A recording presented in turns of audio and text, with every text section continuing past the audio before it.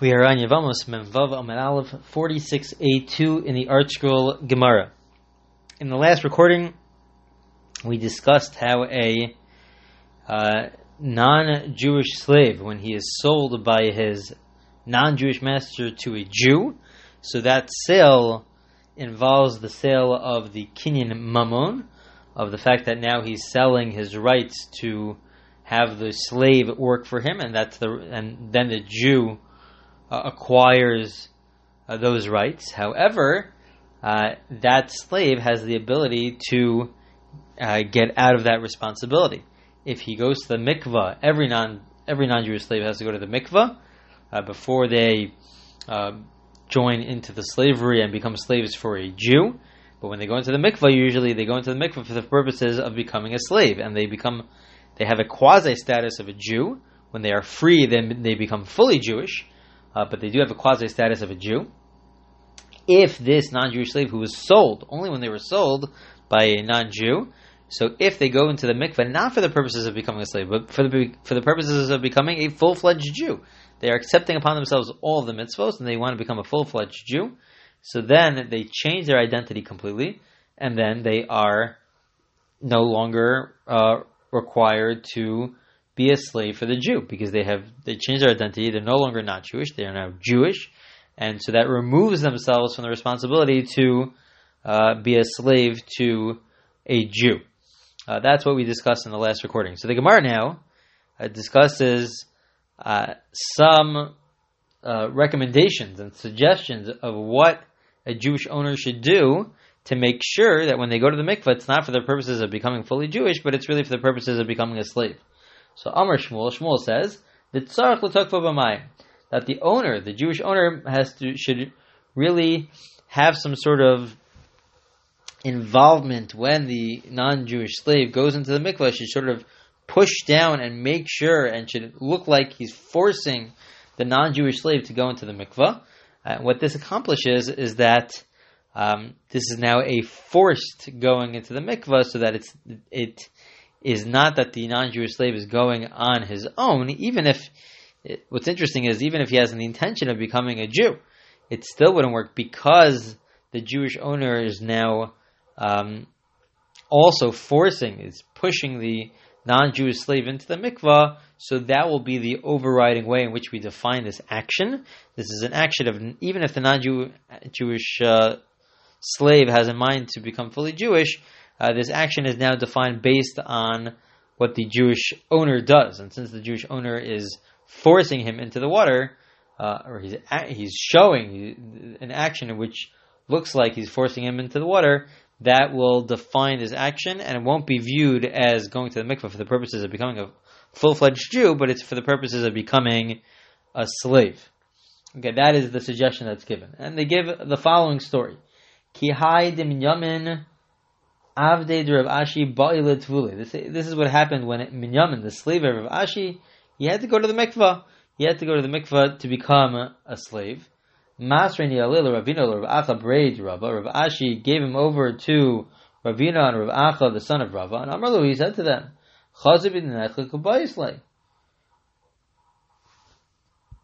he said, make sure that he goes to the mikveh for the purposes of becoming a slave, and if he doesn't, so then I will demand compensation from you.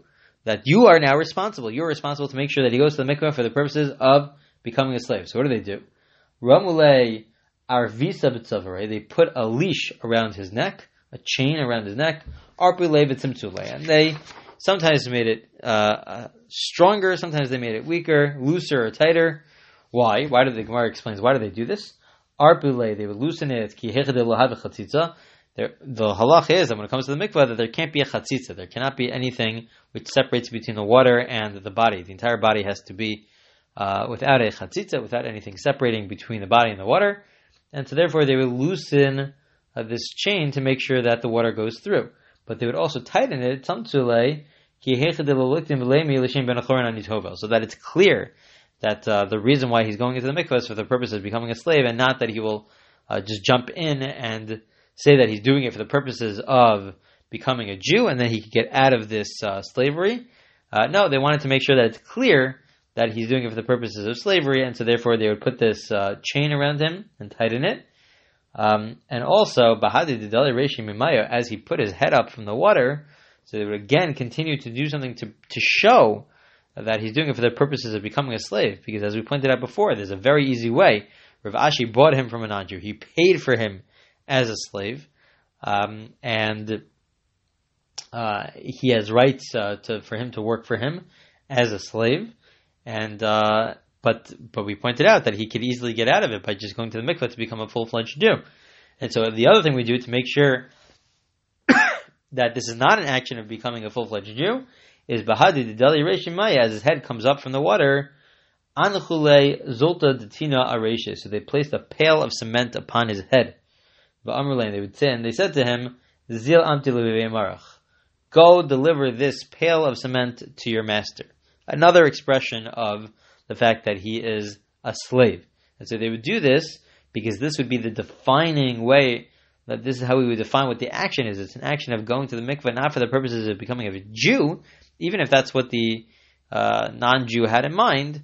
But since this overall action is being forced upon him, and there's different ways in which they show that it's really for the purposes of slavery, so then that's how we define this action.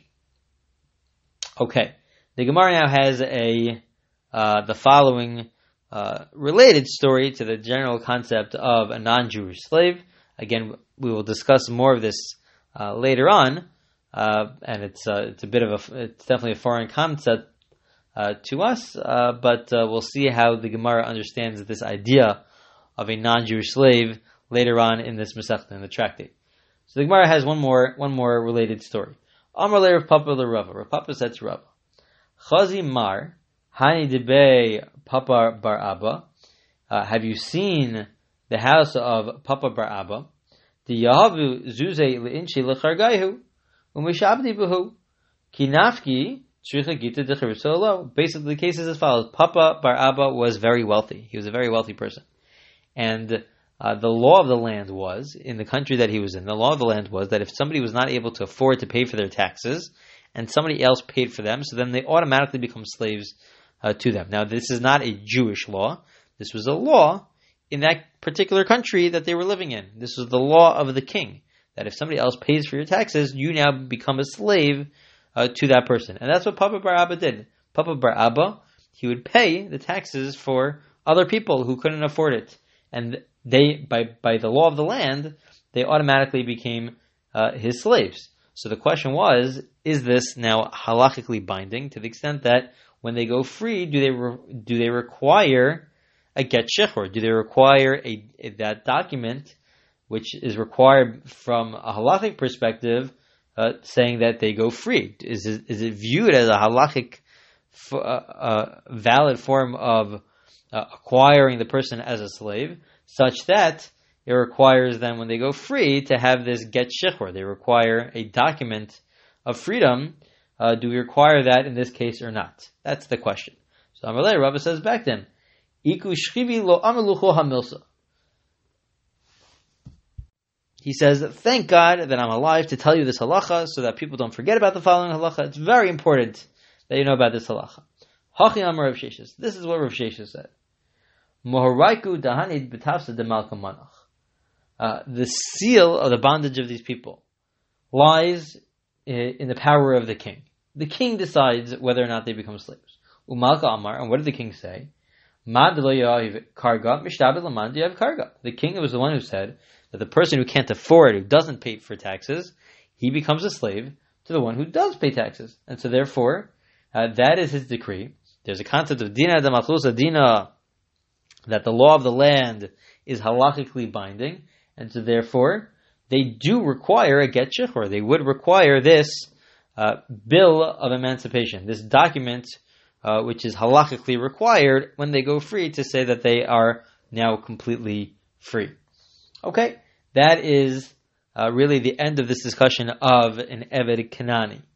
And so the Gemara now continues with another story. This is about conversion, another story about conversion. And then, after after we do this story. So then we will begin in the next recording with really the beginning of many, many laws about conversion itself. So now this is sort of the beginning of it. It gets into a side topic, but it is the beginning of it. So Rabbi Chia bar Abba ikla legavla. New topic. Rabbi Chia bar Abba visited Gavla. He visited a place called Gavla. And what did he see? He saw that they did three things that were wrong. They did three things wrong there. First of all, number one, is that he saw Jewish women who were becoming pregnant from Gerim, from converts, who only went halfway. They only went halfway. They only did the Milah. These are males who, in order for them to convert, we require them to have a bris milah, and they have to go to the mikvah. And they only went halfway. They only had the bris milah, they only had a circumcision. They did not go to the mikvah. So they are not really Jewish yet. They have to complete the entire process. And we will discuss more about this in the coming recordings about why we require both. Do we require both? But we posit that we require both. We hold that we require both. And these women were becoming pregnant from these men who were not, in the end of the day, they were not Jewish because they didn't complete the process. They didn't go to the mikvah. That's number one of what he saw. Number two, number two, with a little bit of background, the halacha is that there's a concept called yayin nesach. Wine, on a rabbinic level, wine which is touched by a non-Jew, a Jew is not allowed to drink. A Jew is not allowed to drink wine which is touched, the bottle is touched by a non-Jew. The reason for this is primarily because there are a few important rabbinic decrees to prevent intermarriage. And wine is definitely used in the context of social gatherings. And so in order to prevent intermarriage, there's a rabbinic prohibition for a Jew to drink any wine which was touched by a non-Jew.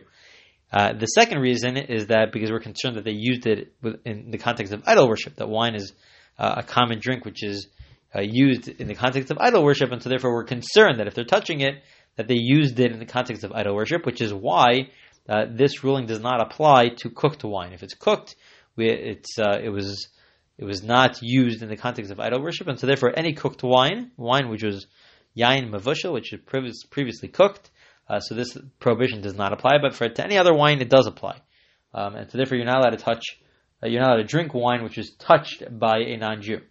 But what did he see in the city? They didn't touch the wine. The non-Jew didn't touch the wine, but what they did was they diluted the wine with water. So they weren't touching the wine, but they diluted the wine with water, and the Jews were drinking it. And that was also a problem. He said that was also a problem. The third thing that he saw that was a problem is Chachazu Tormosim Deshakli Ovdei Kochavim V'Achle Yisrael. The third thing that he saw was, and the background to this is that one of the other prohibitions, rabbinic prohibitions, with regards to preventing intermarriage is to not eat any food which was cooked by a non-Jew. Now there are certainly limitations to this rule, and this Gemara will discuss some of them. But the rule itself is that this rabbinic rule is that a Jew is not allowed to eat any food which was cooked by a non-Jew. And again, this is because social gatherings take place around food, around dining, and so therefore a way to prevent intermarriage, they said that a person should not eat any food which is cooked by a non-Jew, and we'll see that there are a number of limitations, and that this doesn't apply to all foods. We'll see exactly which foods this does apply to, which foods this doesn't apply to. At least some of the examples are found within our Gemara. But what did he see? He saw that non-Jews were cooking termusin, some beans, and the Jews were eating it, and he didn't say anything. And these are three cases. It happens to be all three cases have to do with intermarriage. The first case is a case where the Jewish women were marrying men who only did part of the process of conversion, but not the complete process. The second case is that they were being they were not taking the rabbinic prohibition of not drinking wine which is touched by a non-Jew seriously. And the third one is also that they didn't take seriously the concept of not eating something which is cooked by a non-Jew. And the last two are rabbinic prohibitions out of concern that it will lead to intermarriage. So all three are related. But he didn't say anything. He didn't say anything to anybody. But who did he say something to? He said something to Asa l'Kamed Rabbi Yochanan. He went in front of Rabbi Yochanan, who was a rabbi in the city, and he said, Amalei, he said to him, he says, you see, Well, in your own city, the children are mamzerim. The children are mamzerim, and we'll see why they're mamzerim in a second. Valyena mishum yain nesach, and they're drinking forbidden wine that they're not allowed to drink. And also val termusa mishum bishulei ovdei kochavim, the fishayna b'nei Torah. And he says also with regards to this last case of eating the termusin, the beans that were cooked by a non-Jew, that too is a problem. But he adds, which the Gemara will address, they adds that technically it's allowed.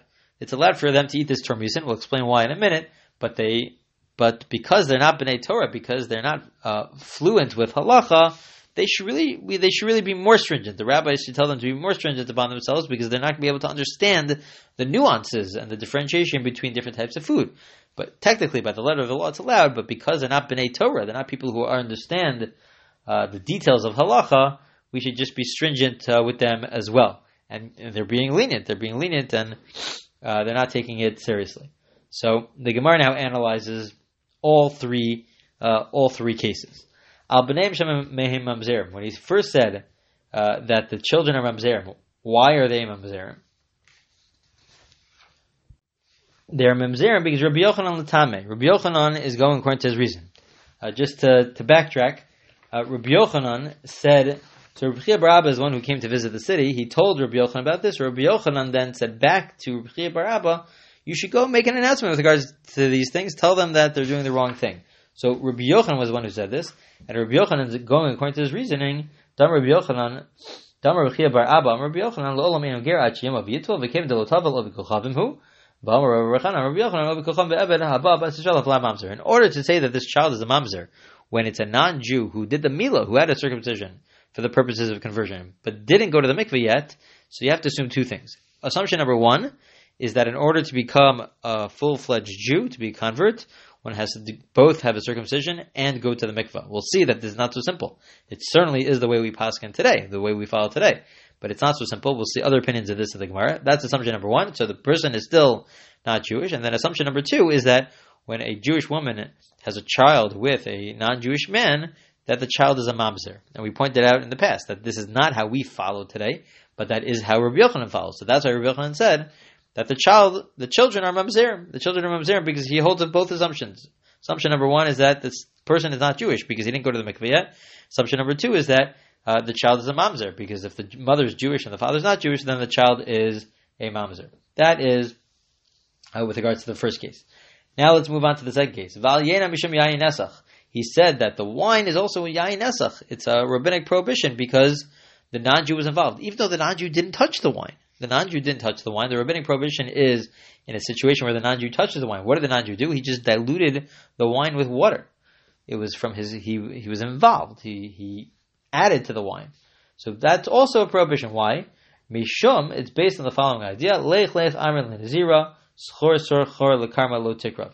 Because we tell the Nazir is somebody who takes upon himself never to drink wine. We say, don't go to a vineyard. Don't put yourself in such a close proximity to the avera, to the sin. Your desires are gonna take control, and you're going to end up drinking wine. So too over here. It's true the non-Jew is not touching the wine, but still they're getting very, very close to it. They're getting very close to it, and so therefore we say that is also part of the rabbinic prohibition. That was case number two. Now case number three. This is the bishul akum, the rabbinic prohibition to eat food that was cooked by a non-Jew. And we pointed out that really these beans, these termusin, really technically by the letter of law they're allowed, but he said they shouldn't be allowed because we're discussing people here who are not going to understand the nuances of Torah. So why is it allowed? Why is it technically allowed? The Gemara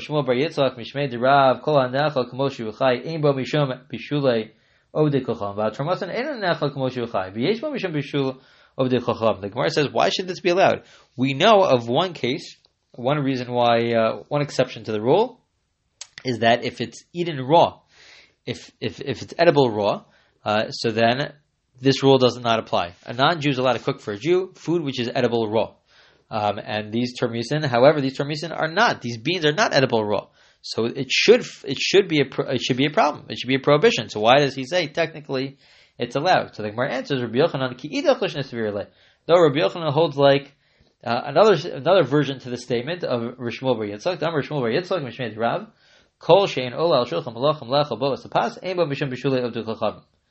The reason why technically it's allowed is because a second exception to the rule from this other version is that